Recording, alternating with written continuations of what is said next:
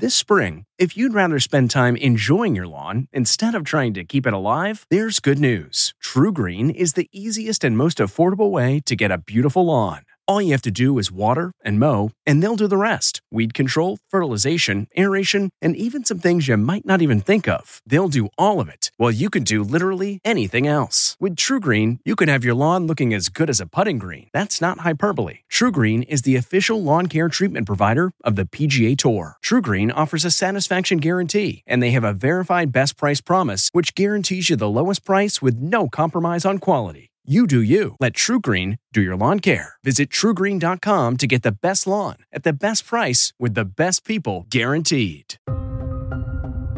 This is America Changed Forever from the CBS Audio Network. I'm Jeff Begays, filling in for Gil Gross. Our country and our culture are changing in ways big and small, and those changes are reflected in many ways in last week's Academy Awards.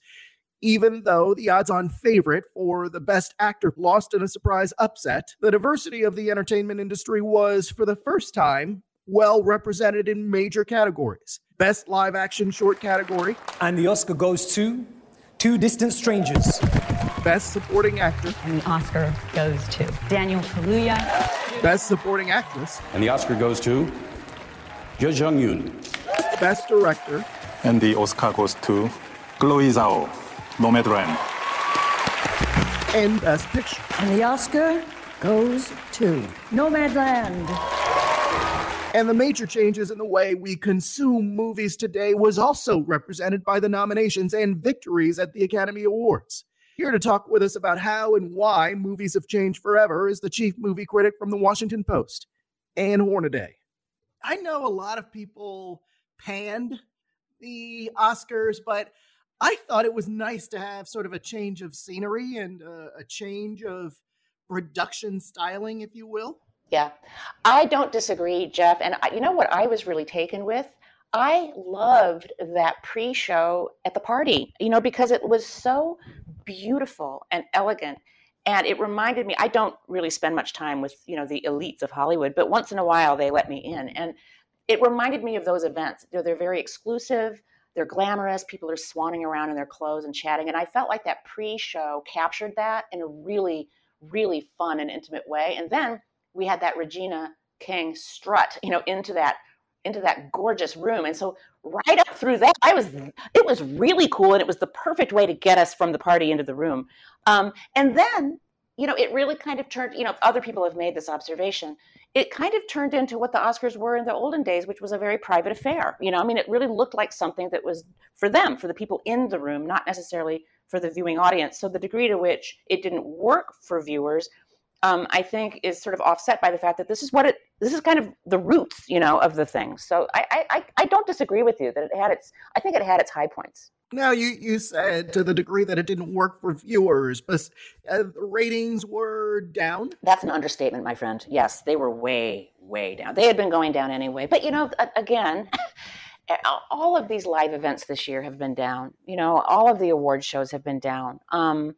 So I think that was really a function of the weird year we've had. And that, these were good movies. The nominees were excellent, excellent movies. But a lot of people hadn't caught up with them yet, and they were sort of spread across platforms, and it was hard to sort of get that critical mass of attention going, to focus people on them. It's interesting. The statistics are starting to come in about the movies, the effect of the Oscars broadcast, and already movies like Another Round, which won for Best International Feature, by Thomas Vinterberg, that has gone up 600% on streaming platforms since Sunday night. The top 3 iTunes rentals are Promising Young Woman, Nomadland, and The Father. So the net effect of the Oscars in terms of raising awareness and concentrating focus, I think they did their job, for a lot of these movies. Who do you think, or what movie do you think was the big loser? Well, clearly it would have to be The Trial of the Chicago 7, because of all 8 nominees, I think it's the only one that didn't come away with anything. And which is too bad, because it's a good movie. I don't think it's a masterpiece, or great, but it's not a bad movie, and it certainly featured some fabulous performances. Of course, Sacha Baron Cohen was nominated. He is terrific in the film. Frank Langella is fantastic. Mark Rylance. So it's just, that's kind of the way the cookie crumbles. You know, I don't think it was anything to do with the weakness of the film. I think it really was the strength of the field, you know? I think, listen, as someone who loves to watch movies, you know, you and I talked about my day job, which is covering very serious stories. So I look for an escape. And for me, it's always been Hollywood movies. You know, I have my own library of Hollywood movies that I turn to, even to watch movies over and over and over again. And what I found with Hollywood through this pandemic is that it really has had to adapt.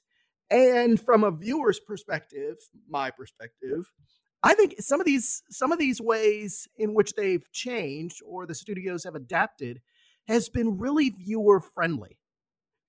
You know, in other words, being able to see these blockbuster movies not, you know, for the first time in a theater, which I'm sure the studios don't like that, but having it come into your home and paying a little extra money or to see it for the first time in your home, I think that's great. And do you think that's the wave of the future? Oh, for sure. I mean, I don't think we're ever going to go back. We will see permanent changes. You know, and we're already seeing it with Warner Brothers announcing that they would release their slate day and date in theaters and on HBO Max. And yeah, I mean, I think that's, people no longer want to be told how and where and when to see a film. You know, the audience expectation is that they'll be able to access this stuff when they want to and in the way they want to. And so I think though, that's all great. The accessibility that I think this past year has afforded us, not just with these big studio films, but even like with things like film festivals, right? Like a lot of these festivals saw huge leaps in their audience because people could go. You know, there was no barrier to entry in terms of geography or expense or travel or anything like that. So that's a good thing. I think it's not even, maybe concerning is even too strong a word, but I think what's a challenge is that focus, you know, is that ability for people like me as a critic to direct audiences to something that's really special amid all of this information that's coming at them now. You know, they're just deluged with choices in terms of series and feature films and, you know, limited series and docs. And, you know, we just have so much coming at us. And so I do hope that we will find ways to get that collective conversation going, which I do think theatrical releases can, you know, that makes things an event. You know, it does sort of focus that attention in a way that we need to find a substitute for somehow for streaming. And I guess that makes it even more important for these films to have a big name attached to it to get people to pay attention. So it sounds like some of these innovations are really good for the top stars. Yeah, and I think, you know, it's definitely a concern among my friends in the indie community, you know, the independent, and I do mean independent community, because you have independents that do feature big stars who want to do interesting, you know, kind of risky work, like a Frances McDormand and a Nomadland, right? You know, like that's, but then you have the real true little indies that don't have any big stars, and they're just good little movies. And I think people in that community are definitely concerned, especially when theaters do start to reopen, the way, and understandably, the way that Hollywood is going to get us back into theaters is through those big vehicles, is through those West Side Stories and In the Heights and, you know, those big events that often will feature recognizable names. And that's, again, totally understandable, but we just want to make sure that the ecosystem is balanced in a way that people can find the littler ones too, you know, that are worthy and that might prove entertaining. Have the studios been able to weather this pandemic storm? I know in my neighborhood there are some theaters that have shut their doors. You mean permanently? Yeah. That is the question. I mean, again, I do think that the in a way that independent world has an advantage here, just because when I think of my neighborhood theater, I think of the independent art house theaters that I'm lucky enough to have in my city. I live in Baltimore and also in Washington, D.C., where I work. We are blessed with, in addition to the big multiplexes, we do have these really beautifully run independent theaters that are hubs, you know, for their communities. They're neighborhood institutions, and they spent the pandemic reaching out to their customers. They have invented virtual cinemas to keep people coming to their website to rent things digitally. They have communicated. They've also been able to take advantage of grant writing, as a lot of them are nonprofits. And so that's actually an advantage to keep them solvent. So I think they're probably even though they're vulnerable within, compared to those huge behemoth multiplexes, they're also kind of in an advantage in terms of just having that loyalty. We'll hear more from movie critic Ann Hornaday right after this. You're listening to America Changed Forever from the CBS Audio Network.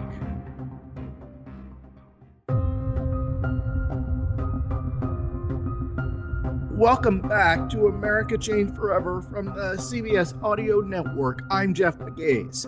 Let's get back to our conversation about the Oscars and the film industry with the chief movie critic from the Washington Post, Ann Hornaday. One thing we saw at the Oscars, diversity. Yeah. Not only just with the host, but you could feel an effort to offer a more complete picture of what this society looks like. True, although, yes. And I also feel that what I liked about that picture is that it was completely organic.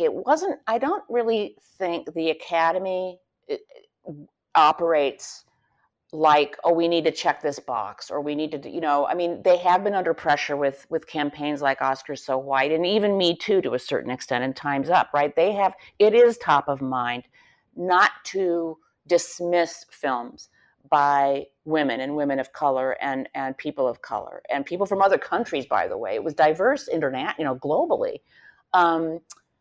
But I think at the end of the day, they really do vote on what they think are the best movies. And in this case, they were movies like Judas and the Black Messiah. They were movies like Soul and Promising Young Woman and Nomadland. And so, it wasn't because they were disregarding better movies in order to show how progressive they were. It was like they actually voted for the best movies. They nominated the best movies and voted for them. And I feel like that's what I thought was so encouraging, was that, we misunderstand it to think that they were trying to, virtue signal or something like that. No, these were the best movies of last year for sure.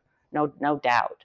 And they happened, like you said, to reflect the world as we all see it and understand it. And another thing I think that is sometimes overlooked or maybe understated is just how influential these international members are, because what they've been recruiting more women, they've been recruiting more people of color in American filmmakers, but they've also recruited a lot more international members.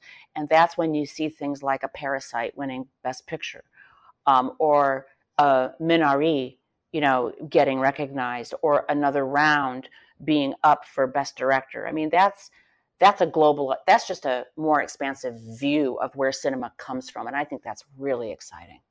And do you think the challenges of the pandemic has led to a higher quality of films being produced? Oh, that's a really good question. I mean, of course, we saw films this year that had already been done, before. They were sort of made in pre-pandemic times. So that will, it'll be very interesting to see the production values of the movies being produced within these new protocols. Filmmaking is problem solving.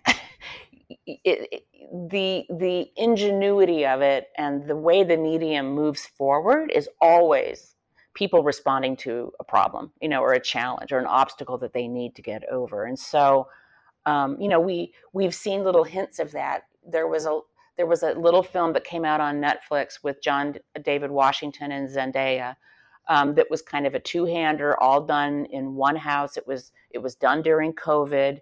Not a masterpiece, but I think a really valiant effort to try to do something creative under sort of challenging circumstances. And then there was a really wonderful little movie that came out last year called Host that was done entirely on Zoom. And so I just think it's great when filmmakers kind of rise to the occasion and just make, make a way out of no way, as the saying goes. But in terms of level of execution, I'm not sure we're going to see things get better, but I think, you know, we'll see some innovation within the existing language for sure. What is your favorite movie of this past Oscar season? My favorite movie was Nomadland. It was, and it really was, because I think, you know, and again, and Frances McDormand was right the other night when she said, try to see this on as big a screen as possible, because I saw it on my small screen at the Toronto International Film Festival, which was virtual. And that's the one where I really wish, I just sat there thinking, oh, this must be magnificent on the big screen. Just because I think Chloe Zhao, her eye for landscape, her love, her obvious love for the American West and those vistas, it just comes through, you know, and that just the natural beauty that she focuses on throughout the movie. And then just Frances McDormand's performance, I just thought it was just stunning. You know, she just held me throughout. She held my attention. She held my heart. It's just a great screen performance, just devoid of any affectation or ornament, you know, not even any makeup, you know, and that's when you know you're in the hands of a great actor, when they're just there, you know, naked, and you're with them. So yeah, that was a favorite. I really loved Judas and the Black Messiah. I just think that is you know, here's another instance where we're going to show our age, but I kind of love those 70s movies, you know, those kind of gritty urban thrillers, the Sidney Lumet movies, the Alan Pakula movies. And Judas and the Black Messiah reminded me of that kind of film. It's just so well made, and it's a thriller. I mean, it definitely has a political subject matter and protagonist, but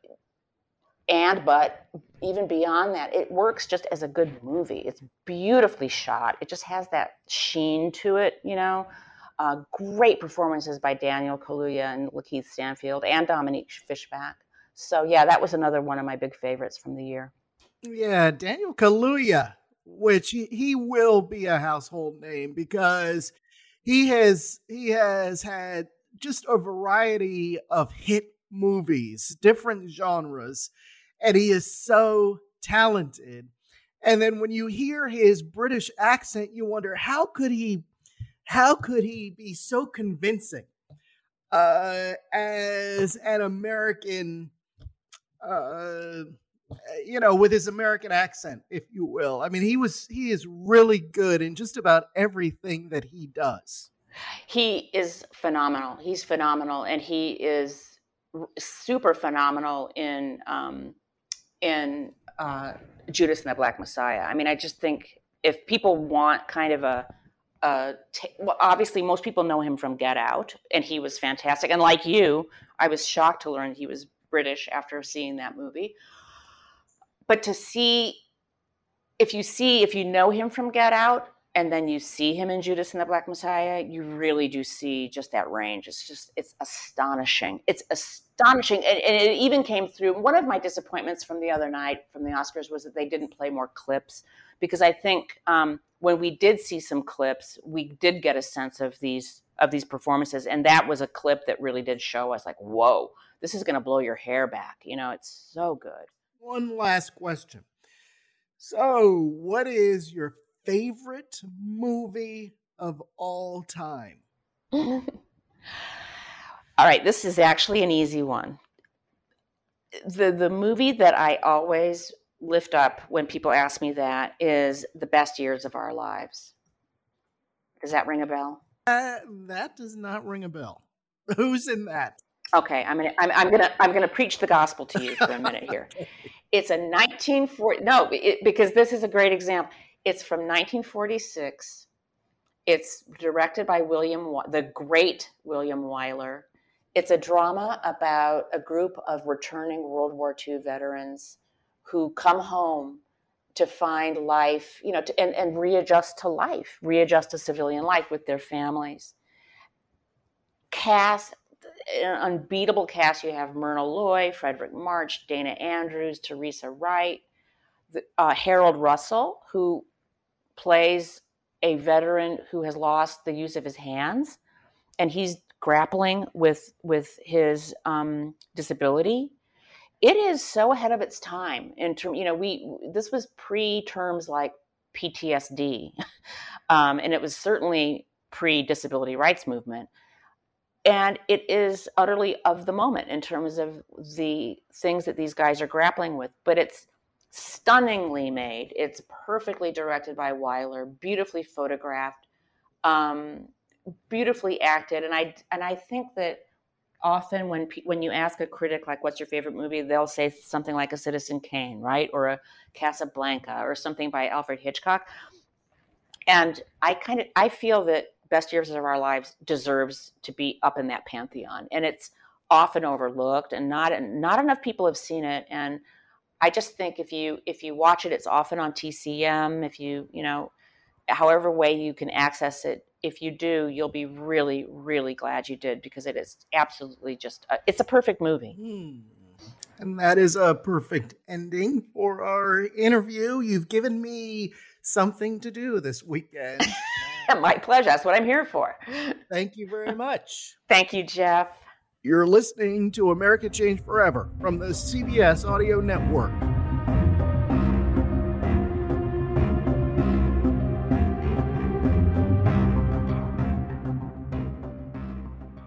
Say goodbye to performance-robbing engine deposits with Shell V-Power Nitro Plus Premium Gasoline. Hate to break it to you, but lower-grade fuel can leave deposits in your engine that build up over time and leave your engine's performance severely lacking. Thankfully, Shell V-Power Nitro Plus removes up to 100% of performance-robbing deposits with continuous use in gasoline direct injection engine fuel injectors. Download the Shell app today to find your nearest Shell station and rejuvenate your engine with Shell V-Power Nitro Plus Premium Gasoline. Fuel up at Shell.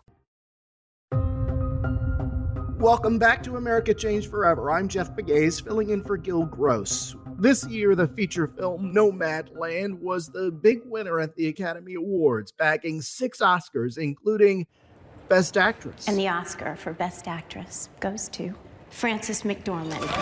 Best Director. And the Oscar goes to Chloe Zhao. And Best Picture. And the Oscar goes to Nomadland. Last year, CBS News' Tony Dokoupil reported on the inspiration for the movie, the growing trend of Americans living on the road, some by necessity and some by choice. America is a land of vast, open spaces, best explored 1 mile at a time. But while we've long romanticized the open road, very few of us would want to live here. The wheels on the bus go round and round, round and round. But then there's the Shanup family. Wheels on the bus. Robin, Robert, and their 4 kids, all under the age of 10. Until recently, Robin was a stay-at-home mom, and Rob worked long hours as a financial planner in Orange County, California. I'm working at a very good office with very good people. We owned a home. We were normal. Yeah, we were normal at one point. That is until we kind of started questioning the mentality that just because you have kids, everything is put on hold. We love to travel, and we thought, well, why can't we just bring our kids with us? Now the family of 6 eats, sleeps, and lives in a converted school bus. So this is it. Home sweet home. Home sweet home. Can stand up? Just barely. How many square feet is this? 250. She knows right off the top of her head, yes? Mm-hmm. We caught up with them in rural Tennessee. We see what we're doing, too, as a large part of our kids' education. I mean, they're pretty young, and they've seen the Declaration of Independence. They've seen the Lincoln Memorial. They've seen a lot. Robin homeschools the kids, and Rob is still a financial planner. I consider a lot of these people conscientious objectors to the culture we're in right now, which is really get on this work treadmill with no guarantee of, any sort of safety net, and yet you should still pledge allegiance to the culture of the endless work week. Jessica Bruder, who chronicled van life in her recent book Nomadland, says that the movement accelerated during the housing crisis of 2008 and hasn't stopped a decade later. Millennials I met on the road said, look at this, I can't pay back my student debt, or I don't want to go into debt. I can afford to do this. I should do it when I'm healthy and spry, and they're out there doing it. And these days, either by choice or circumstance, more and more people are making America's highways and scenic byways home. Thanks, at least in part, to Bob Wells. What do you do 100 miles from nowhere? Car breaks down. You're in your home. You pull over and you make dinner. Literally. Now, to be clear, Bob Wells knows what you're thinking when you see the van and the beard. For most people, I think, the archetypal failed character in American life is the guy in the van down by the river. That's it. You want to say you're a loser, that's how you would describe it. And the first night Wells slept in his van, he felt like a loser. I had just gotten a divorce, something I swore I would never do. We were fighting over the kids. I faced losing them. And now I'm living in a van. But as the months rolled by, every step of the way, you just answer every problem as it comes up. Bob Wells started to feel less lost and more like a man who had found a roadmap to happiness. 20 years later, he's sure of it. You have enough money at this point, you could go live in a home. I could live in a home. But you're not. Why would I torture myself? Why would I make myself miserable? Oh, you must dream of that lever on the recliner. Oh, you got me. I do miss my recliner. But it's not worth the sacrifice. My name is Bob Wells, and I own this channel. This former grocery store clerk from Alaska now runs a website and more recently a YouTube channel to spread the gospel of van dwelling. Equal parts frugality, $8 on Amazon. Simplicity, pretty straightforward, and freedom. There is a different way to live. Wells also covers Van Life 101. Like, is this legal? Mostly. Depends on where you park and for how long. Doesn't everyone need a permanent address? Sure, but there are mail forwarding services. What about work? If you have a cell signal, you can work anywhere. And of course, the biggie. How do you know? The topic of today is poop. You can find out that answer yourself online, where Bob's videos are approaching 50 million views. Still, you're right if you think van life is not an easy life. As I found out when I tried to make a rented minivan a mini home, even with Bob Wells as my neighbor. My short-term plan is to find a shower. That's your short-term plan? And a basin I can wash and shave with. Maybe I'm not cut out for the van life. Wells says he's committed to helping everyone find their own answers, out here on the not-so-lonesome road. It is a story of desperation and of ecstatic victory. Wow. Do you feel like your message is chipping away at the model of America that exists today? I hope so. Not to put too fine a point on it. No, yeah, I hope so. That's my goal. This is America Changed Forever from the CBS Audio Network. Welcome back to America Changed Forever. I'm Jeff Begaze, filling in for Gil Gross. Last week, the Academy Awards experienced one of the biggest upsets in Oscar history. The Academy Award for Actor goes to Anthony Hopkins, the father. Chadwick Boseman, who died tragically of colon cancer in August of 2020, was the odds-on favorite to win for his role in the film version of the August Wilson play Ma Rainey's Black Bottom. In fact, if you were a betting person, Las Vegas would have paid a 700% return on your wager. That's how unlikely Hopkins' win was. Scott Feinberg is the Hollywood Reporter's awards columnist and the host of their podcast, Awards Chatter. Scott, thanks for being with us. My pleasure. All right, so you weren't the only one surprised by the Hopkins win, is that right? That's right. I mean, there are charts that show what sort of the leading pundits at all the different trade publications and industry publications, even New York Times, all of the people that weigh in on this, nobody had him. Nobody had Hopkins. It was taken as a given that Boseman would win. He'd won everything else up to this point, all the different awards that precede the Oscars, except for the BAFTA award, which was not that surprising because they do tend to lean towards British actors more than, or UK actors more than other organizations, and they do have a rocky history with actors of color. So if there was ever going to be a hiccup for Boseman, it made sense that it would be at BAFTA. And so why was Boseman expected to win by so many? I think that he gave a great performance in a movie that was widely seen, not least because it was on Netflix, and he was a very well-liked and well-respected actor and person, and it was just a terrible tragedy that he died so young. And I think there was also a sense that, look, he's never even been nominated before this year,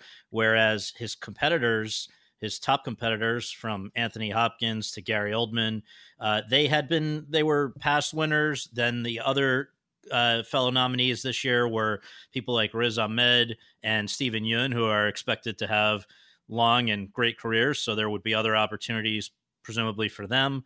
But this was the one chance you'd have to recognize Chadwick Boseman. The movie, Ma Rainey's Black Bottom, it did well, even though he didn't take home the top actor prize. Yeah, I think there was always maybe the thing that should have given more of us pause about predicting Boseman was the fact that the movie did not get nominated for Best Picture, which is usually the main sign that a movie's been widely seen and widely liked. But it did get a bunch of other nominations, and it did win in several other categories. I mean, the other key nomination that it got was for Best Actress, Viola Davis, who then won the SAG Award for her category, where at the same evening when Boseman won for his category. And so there seemed to be some momentum amongst actors who do make up the largest portion of the Academy, but at the same time, no Best Picture nomination, and the places where it was winning were not the most competitive categories this year. You had makeup and hairstyling, costume design. So it was an unusual situation. You thought it was a gut punch. I think most people did. It's not, it's nothing against Anthony Hopkins, who was wonderful as always. And, nobody's saying he wasn't a worthy winner. It's just that there had been such an expectation going into the show, which was only perpetuated by the placement of the Best Actor award at the end of the night, that this was going to be a big emotional win for Boseman. And to then instead have the worst thing happen that could happen, which was to have it go to somebody who isn't even there, that was not a good decision. I guess Hollywood doesn't always get the happy ending it scripted. So what other famous flubs have you seen from Oscar predictions? Well, I mean, the one that is the I don't think it will ever be topped, of course, was, I guess it was 4 or 5 years ago now, when I'm sitting in the audience, and as everyone in the world expected, Best Picture winner is announced as La La Land. And then, as you know, all hell broke loose. The Academy Award for Best Picture. You're impossible. Come on. La La Land.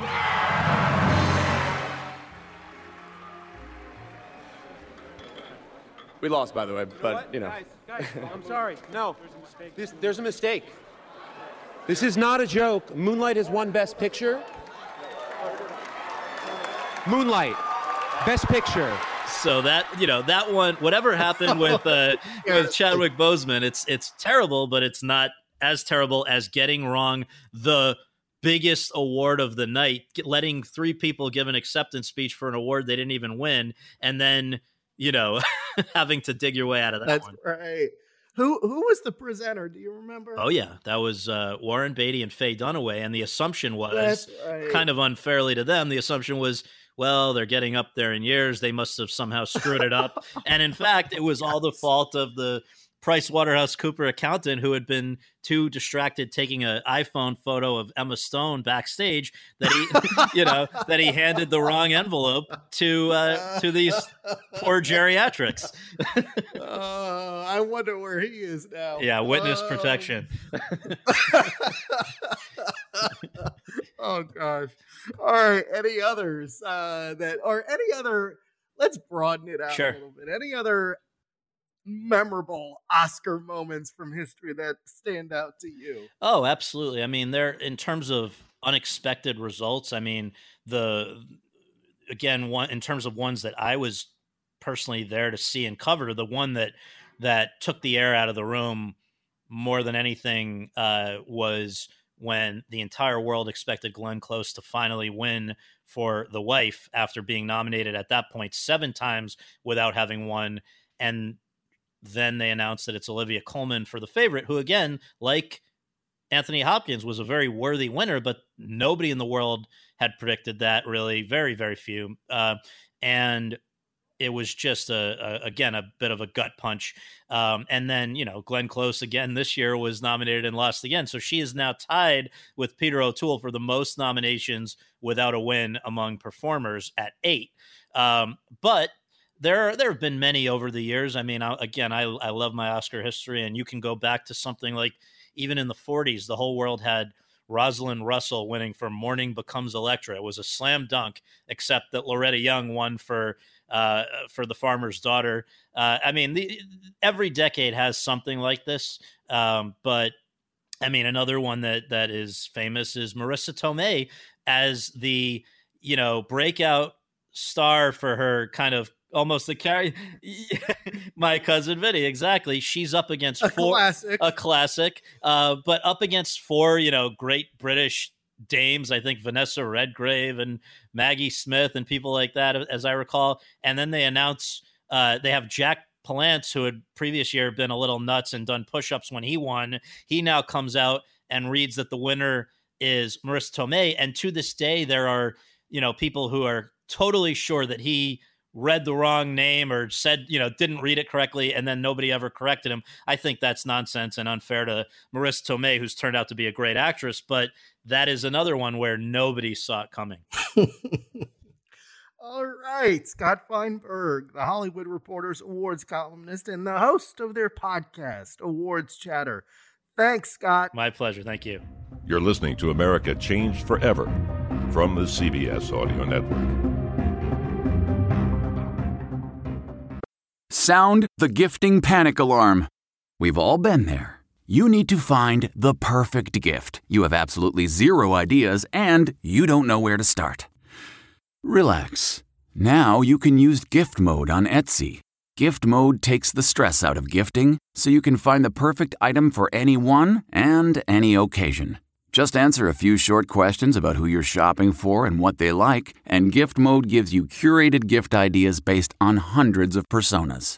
Imagine pages of artisan espresso mugs for the coffee connoisseur in your life. Or for the pickleballer, customized paddle covers in every shade imaginable. Etsy's got you covered. Need to find the perfect gift? Don't panic. Try Gift Mode on Etsy now. Welcome back to America Changed Forever from the CBS Audio Network. I'm Jeff Pegues. Because of COVID-19 restrictions, 2021's Oscar telecast was an Academy Awards show unlike any other. 2 highlights of the presentation were some unconventional moments during acceptance speeches. Here is Best Supporting Actor Daniel Kaluuya speaking about life, much to the chagrin of his mother, who was present in the audience. It's incredible. My mom met my dad. They had sex. It's amazing. Do you understand? I'm here. You know what I mean? So I'm so happy to be alive. And here is Best Actress Frances McDormand saluting the sound engineer from the movie Nomadland, who died unexpectedly in March this year. We give this one to our wolf. If you hadn't guessed, the man Miss McDormand was honoring was named Michael Wolf Snyder. The Oscars has a long legacy of unconventional speeches. Back in 1997, Kim Basinger figured out a solution for how to make sure that she was appropriately grateful in her speech. Wait a minute. We did only get 30 seconds,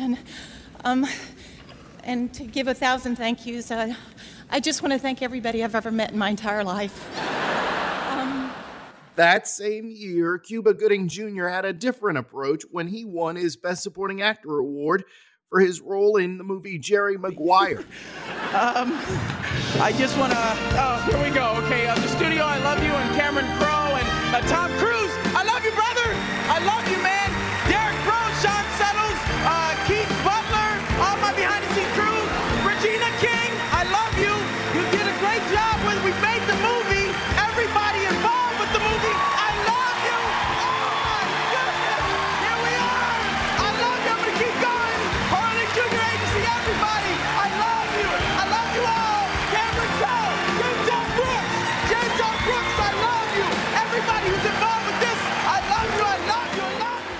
And in 1998, Robin Williams recalled the wise advice that his father gave him about a career in show business. And most of all, I want to thank my father up there, the man who, when I said I wanted to be an actor, he said, "Wonderful, just have a backup profession like welding." In 2010, Sandra Bullock questioned the legitimacy of her own win. Did I really earn this, or did I just wear you all down? And in 2012, Meryl Streep, who has been nominated for more Oscars than any other actor at this pointed observation. Oh, come on! All right. Thank you so much. Thank you. When they called my name, I had this feeling I could hear half of America going, "Oh, no. Oh, come on, why? Her. Again." You know? And that is this week's America Changed Forever. Thanks for listening. Don't forget that you can download past episodes of ACF anywhere podcasts are available. As always, thanks to Paul Woody Woodhull and District Productive. For Gil Gross, I'm Jeff McGaze, and that is America Changed Forever.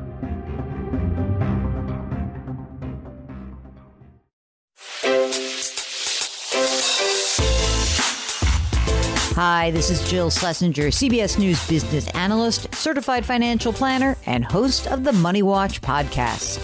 This is the show where your money is not scary and it's not boring. It is a show that's all about you. It's your questions that make it possible for me to provide unconventional and entertaining insights on your money, and maybe more importantly, on your life. I'm going to be your financial coach, someone who brings common sense and an insider's perspective on how to manage your money and your emotions. And I promise we are going to have a little bit of fun along the way. Have a question from retirement to career changes to college funding? Just send us an email at askjill@jillonmoney.com. Follow Money Watch wherever you get your podcasts. You can listen ad-free on the Amazon Music or Wondery app.